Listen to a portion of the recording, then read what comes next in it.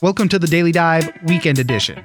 I'm Oscar Ramirez, and every week I explore the top stories making waves in the news and some that are just plain interesting. I'll connect you with the journalists and the people who know the story and bring you news without the noise so you can make an informed decision. You can catch a new episode of the Daily Dive every Monday through Friday, and it's ready when you wake up.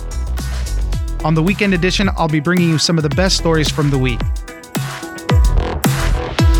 This week, there was also big news as a much-anticipated report from the New York State Attorney General Letitia James found that Governor Andrew Cuomo sexually harassed 11 women, 9 of whom were current or former state employees, and 1 who was a New York State trooper assigned to his security detail.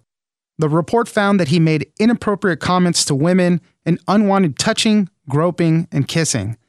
In one case, Cuomo and his office even retaliated against a woman who spoke out about how she was treated by the governor. Calls have intensified for him to resign, but Cuomo has remained defiant and refuses to step down. President Biden this week also called for him to step down. For more on what's in this report, we'll speak to Tom Winter, investigations correspondent at NBC News. I think this report, given the two people that led the investigation, and I'm referring to June Kim and Ann Clark. June, a former acting U.S. attorney for the Southern District of New York, well-respected federal prosecutor, somebody who's got quite a history as an investigator, and Ann Clark, who's a very respected sexual harassment attorney, somebody with real subject knowledge matter in this space, somebody who's completely dialed into these issues, used to speaking with women, knows what to talk about and what questions to ask them, produced a report today that is filled with details. What we expected that. What we didn't expect is 11 accusers. What we didn't expect is that somebody who was involved, who was a doctor, who participated in a press conference with the governor, and she performed a live COVID-19 swab on the governor, apparently said afterwards, made a joke of an implied sexual nature, according to the report, and then told her, nice to see you, doctor, you make that gown look good. So this just kind of lays out kind of a pattern in practice from the governor. I think one of the most troubling allegations here today is the one that's raised by a New York State trooper on his protective detail. That involves unwanted touching. That's corroborated by other New York State troopers. It sure feels like a investigation that unveiled, according to the report, quite a pattern in practice of unwanted comments, touching, kissing, or all three of those. And on top of that, apparently really a toxic environment in an environment where retaliation was kind of par for the course. So it's definitely a tough report for the governor today. Yeah, and even creating that toxic work environment is against the law there in New York. I mean, if you're not reporting or investigating certain things that people have brought up, you could be charged for that, which leads me to the next part. In going through the report and seeing what's going on, the attorney general there said that she wasn't going to press any charges on him. She left it open. She said these are civil matters, so other people could bring lawsuits, but she wasn't going to be doing it at that time. That's correct. So the attorney general was not going to be bringing forward criminal charges here. But as Ann Clark said when she spoke at the press conference, look, there's nothing that precludes a police department or a district attorney from going through all of this and asking for the information and developing their own investigation just based on what you and I and a whole host of other people have read here today. And as a matter of fact, it appears that's what's happened. In Albany, there's an ongoing criminal investigation by the county district attorney there. And so I think that's something that we're going to watch. They've put out a statement today discussing it and saying, look, this is an investigation that we are going to look into. This is something that we've paid attention to. And so that's kind of where I think this is going to be going. And I think it'll be interesting to see where this goes from a criminal standpoint. Federally, it's more of a civil issue. It has more to do with civil rights charges as it relates to sexual harassment. We'll have to see what happens next. But at this point, this feels far from over, and that's before you get to the whole impeachment and political side of this. Right. Pretty soon after the Attorney General was speaking, Governor Cuomo came out in a video message, a prepared statement, and he defended himself. Obviously, he's been saying that he never really did anything to begin with, and he said, I might have made people uncomfortable, but, I never harassed people. Well, that's right. I mean, he came out with this press conference that was very slickly produced. It included a number of pictures of the governor kissing and hugging other people. He's put out in his 85-page response, 26 pages of which come from his attorney, another 26 pages of just him embracing and kissing or touching other politicians. He also includes pictures that are wholly unrelated to him, photos of, say, the president and vice president embracing. I think what makes this different is the picture that was at one point featured on the front page of the New York Times involving one of the women who's referred to in this report. The governor didn't know this woman in advance of him meeting her, and at one point he puts his hands on both sides of her cheek and says, "May I kiss you?" And the woman's look on her face is of pure horror. Right. So I think, and he chalks it up to it's an Italian thing. This is what we do, kind of thing. Yeah, I mean, I know a lot of Italians, and the first thing they do when they see me is not just walk up and grab my cheeks and kiss me. So Right. I think that's going to be a challenge for the governor here to really explain this behavior. And I think that what we've just discussed really underlines his challenge here. And will the voters and the people of New York State buy that? That's not up to me to decide as a reporter, but it is something that I think is really going to be an issue going forward. As you mentioned, the investigators said that there was a pattern of behavior from the governor. If we can go through two more examples, I wanted to talk about Executive Assistant 1, which seems to be pretty bad, and then also another one where Lindsay Boylan, who said that she was retaliated against when she came forward with her story.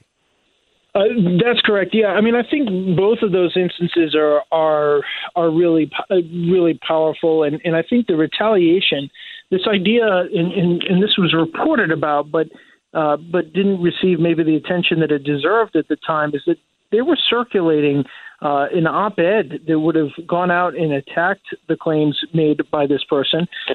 They would looked for her file, try to get her full file to determine what she had done or what was in her background. I mean, those are pretty strong allegations as far as retaliation, and I think that's an area where legally the governor could face some trouble. Perhaps other people in his administration as this criminal review is underway. So, one of the things that everybody focused on when the Attorney General was tasked with this report, and let's not forget who tasked the Attorney General with doing this. It was in fact, the governor. Yeah, right. It was the governor himself. Right. And they called for this independent review and said that they welcomed it and welcomed a final report. A final report is not in this by law. As a matter of fact, each week, normally, the Attorney General would have to issue a weekly report to the governor. Now, in this case, they said, well, the governor's conduct himself is being looked at, so just skip all that and give us a public report at the end. That's how we got to today. But when you look at where this goes from here, one of the big questions was, what other activity would they find when they started looking into these allegations? And then would they find that people in the governor's office did the wrong thing as it pertains to New York state law, some of which Andrew Cuomo signed himself, in reporting this and doing the right thing as an employer? Right. And so I think when you look at this investigation going forward on the criminal side, that'll be an interesting place to see if there's any sort of criminal violation of state law. And, of course, civil suits that may be brought by some of the women here. Some of those cases, according to legal analysts we've spoken to, appear to be quite strong. Last thing on all of this, you mentioned the political aspect of this. Obviously, he's denying it. He's refusing to resign. The calls have intensified for him to resign. What do Democrats do out there? And even President Biden, he had previously been asked, should Governor Cuomo resign if the report comes out and it shows that he sexually harassed women? President Biden said yes already. So there's going to be a ton of pressure coming out on him. Yeah, I mean, I think if you're the governor, you have to wonder, what are you going to do going forward? What's the mandate going forward? Previously he was able to kind of punt this down the line and said, look, let the Attorney General do their work. Let these independent investigators do their work. I'm going to stay out of it. They should look at it. Then he started attacking the investigation, going after June Kim, saying that he was biased. Now, June Kim did not bring charges against one of his former top deputies. That was another U.S. attorney, Preet Bharara. And while June Kim may have worked on the case, at the end of the day, a jury decided that top deputy was guilty. So it's unclear where the bias comes from. It's not as if a case went bad or something bad happened. So you have the governor whose attacks here haven't really seemed to have landed. What's his mandate going forward after questions were raised, how he handled nursing home deaths? Some of that criticism appears to be warranted. And what's next for him? I mean, if the legislature doesn't want to work with him, if he's got Congress, all the congressional delegates from New York essentially saying he should resign, we don't want to work with him, what does that mean for the state? What does that mean for his constituents? So I think this raises a lot of questions about his ability to be effective going forward. It's very clear, as you suggested, from the way the governor responded in his press conference and his report that he's issued today, he shows no immediate signs of backing down. It does not appear to be on his heels, but I think going forward, we'll see where all this goes. Tom Winter, investigations correspondent at NBC News. Thank you very much for joining us. Thank you. You got it. Finally for this week, a fun story about booze and spirits. Spirits are currently going through a revolution where distillers are using new methods and applying them to classic and unfamiliar ingredients. Think of things like marigolds, pasilla peppers, coffee fruits, and more. The trend is toward bigger flavors, weird fermentations, and more sustainability. But one of the issues with all of these new, weird flavors is how to market them to those that might not be as adventurous as others. For more on where we're headed with booze, we'll speak to Adam Rogers, senior correspondent at Wired. Well, I think there's sort of an intersection of two trends that are kind of unavoidable if you're interested in making booze that like people want to drink, that tastes good and that's interesting, and also dealing with a changing planet, with climate changing what kinds of agricultural products will grow and where they will grow and how easy it is for them to grow. Because that's the basis for all of what people drink. Because you start with essentially, fruits or grains or the kinds of stuff that you make beer or whiskey or brandy or scotch or weird stuff out of. And the fact is that the places where those things can be grown and the kinds of things that can be grown are changing because the temperature gets hotter in some places or the water gets higher. There's less water to use to do farming. Distilling itself is a really energy-intensive process because it requires heat, because you have to heat up the stuff that you fermented to make it go through a still, so you want to use less of that if you can. And so distillers, a lot of them, because they care about the world and because they want to make good things that they can sell, are trying to find new ingredients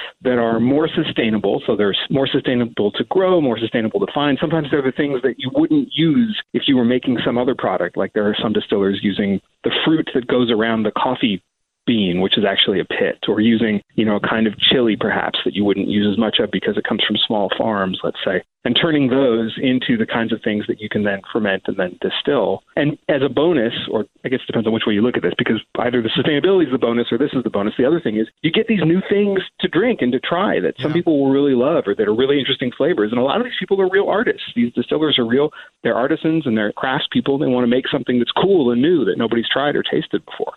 So for your latest article, one of the distilleries you profiled was Empirical Spirits, and they're doing just that. They're using pasilla chilies to make certain spirits. They're even getting into the kind of seltzer market, I guess you can call it. And they have weird combinations like oolong tea, gooseberry, walnut wood.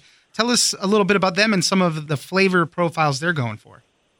Yeah, Empirical is really interesting. So they're in Copenhagen, and they come out of a restaurant called Noma, which was one of the real kind of revolutionaries in what's called for a while molecular gastronomy. And the idea there was to use all sorts of techniques from industrial food preparation and from even chemistry labs to turn into really interesting ways to prepare and combine foods and get new flavors. It's a very theatrical and fun experience. It's super expensive, of course. Very few people can afford to go to Noma. So a couple of folks who'd worked there in their R&D, actually, in their research and development, formed this distilling company. And what they wanted to try to do was take some of that same spirit, sorry for the pun, of using, laboratory techniques like using something called a vacuum still, which uses vacuum and low pressure instead of using heat like a traditional still might if you went to a place like Wild Turkey or something, to extract different flavors from the botanicals, from the kind of plants that would flavor what they made. And they're using things like even the pits of plums, the inside of a plum pit, which would be something that you would perhaps even throw away otherwise if you were going to make plum compote or something. Using that, because there's still some starch in it, which you can convert to sugar and ferment and then distill, and combine with all kinds of other strange flavors like a marigold kombucha. So marigold is a kind of flower, of course. Kombucha is a fermentation done with bacteria and yeast. You take that and then distill that and mix that with what you made from the plum kernels, and you get these really interesting new kinds of flavors using even techniques like in Japan, one of the ways that they make the way that they make sake, for example, is using a fungus called koji, which turns the starch in rice into a sugar that yeast can digest and turn into alcohol. So they'll use koji instead of using a malting process like you'd use for a whiskey, let's say. All these different things combined make weird new flavors that you wouldn't expect in a distilled spirit. And then they mix all those things together and bottle them up and sell them. And it's hard to even know what to call some of these things. You're used to the categories that you might see in a store, like, oh, this is the vodka aisle, and this is the gin aisle, and this is the whiskey aisle. And these things don't even fit into those categories. What would you call them? I'm not even really sure, but they're an interesting look at what people might be, the kind of people who like to drink alcohol, what they might be drinking in the future. So that's a very interesting thing that I would like you to expand on. You even noted in the article, the guys at Empirical say, we're kind of bad salesmen. It's tough to describe to people how these weird flavors come across, what they might taste like. And, an adventurous drinker might want to try anything. But how do you market this to the less adventurous drinker? How do you make these things break through? It's such an interesting question, isn't it? Because, of course, you're talking about two different things. You're talking about, as you say, whether somebody is really adventurous and is sort of novelty-seeking in the thing that they want to drink or eat or anything. It's true for any kind of food or drink, really, not just alcohol-containing. And then also, how do you sell it? How do you put a label on it? How do you get it past the government bureaucracies that label different kinds of spirits? How do you get it into a store? Where do they shelve it at the bev mode? How do you make those kind of decisions? And so, that becomes a tough question. Some of it, I think, is, what the people at Empirical would say, and they were sort of joking about being bad salespeople because, of course, they're well known in the industry now. And they would probably say, well, you go to bars first and you start at kind of the high end or the haute cuisine parts, so the really like the jumped up expensive cocktail bars that are making a real that will pride themselves on having something that people haven't tried before and are able to have a conversation with you if you're sitting at the bar, where the bartender knows how to explain and tell a story and do the theater that people who go to bars like to experience as much as they do the new taste. And then it begins to expand outward. I think there's that force that has to happen in kind of the business side. I also think, and this is a little bit more dystopian of me, I suppose, but I think these are going to be necessary. I think as it becomes more and more difficult to acquire commodity grains because they use too much water and you have to plant other kinds of foods, as it becomes more and more difficult to channel certain kinds of fruits or plants or whatever into the world of distilling, people are going to have to be a little more adaptable, I guess, innovative. They're going to have to be disruptive. I don't know. What's the positive way of saying that climate change is going to change everything, and it includes this part of the human experience? This is going to be the trend, as you mentioned, just people looking for different things to do, but it is a trend towards these bigger flavors, right? Everything's going to be coming at you in a different way. So, in the last couple of minutes that we have here, then, what was some of the best flavors that you did try from Empirical, things that you might see could be the future? Sure. Well, so just on one side, kind of on the more traditional side, they make a thing that's a lot like a whiskey. They start with a grain and then they ferment that and distill it and then age it in an oak barrel. And that tasted very much like a really good bourbon to me, like you would, in any if you're a bourbon drinker. But it also, so it had all those same flavors, the kind of maltiness and the oak of the wood and the kind of dried fruit flavors almost, and the taste of that aged brown spirit. But they also were doing that with a koji fermentation like you would use in sake, so it had some kind of nutty, umami-like flavors to it. That was really beautiful, and that was sort of more traditional. And then on the other side of the spectrum, there's the one you mentioned, the one made from Pasilla Mije chilies. And I don't usually like chili distillates. I don't usually like that combination of the heat, that capsaicin heat from a chili in booze. I thought this was delicious. They sent a sample of that, and I've been enjoying that even beyond the tasting that I had with them over Zoom. I thought it was terrific. And you get the heat from the chilies at the beginning of it and the sort of smell of almost like a roasted pineapple smell in it. It's really lovely. It's a really lovely just thing to take sips of. Yeah, that sounds awesome. I am kind of one of those adventurous drinkers. I do like to try new flavor profiles. I'm very into the sake and sojus right now. I live in Los Angeles, right next to Koreatown, so it's one of my favorite cuisines to go out and eat, and that's what you pair with that stuff. So I'm into all of that and always looking for these new flavors. But just in general, just the new flavors, the sustainability that goes along with it is also really important. So looking forward to all of that. Adam Rogers, senior correspondent at Wired and author of Full Spectrum, How the Science of Color Made Us Modern, also the author of Proof, The Science of Booze. Thank you very much for joining us. It's my pleasure. Thanks for having me. That's it for this weekend. Be sure to check out the Daily Dive every Monday through Friday. Join us on social media at Daily Dive Pod on Twitter and Daily Dive Podcast on Facebook. Leave us a comment, give us a rating, and tell us the stories that you're interested in.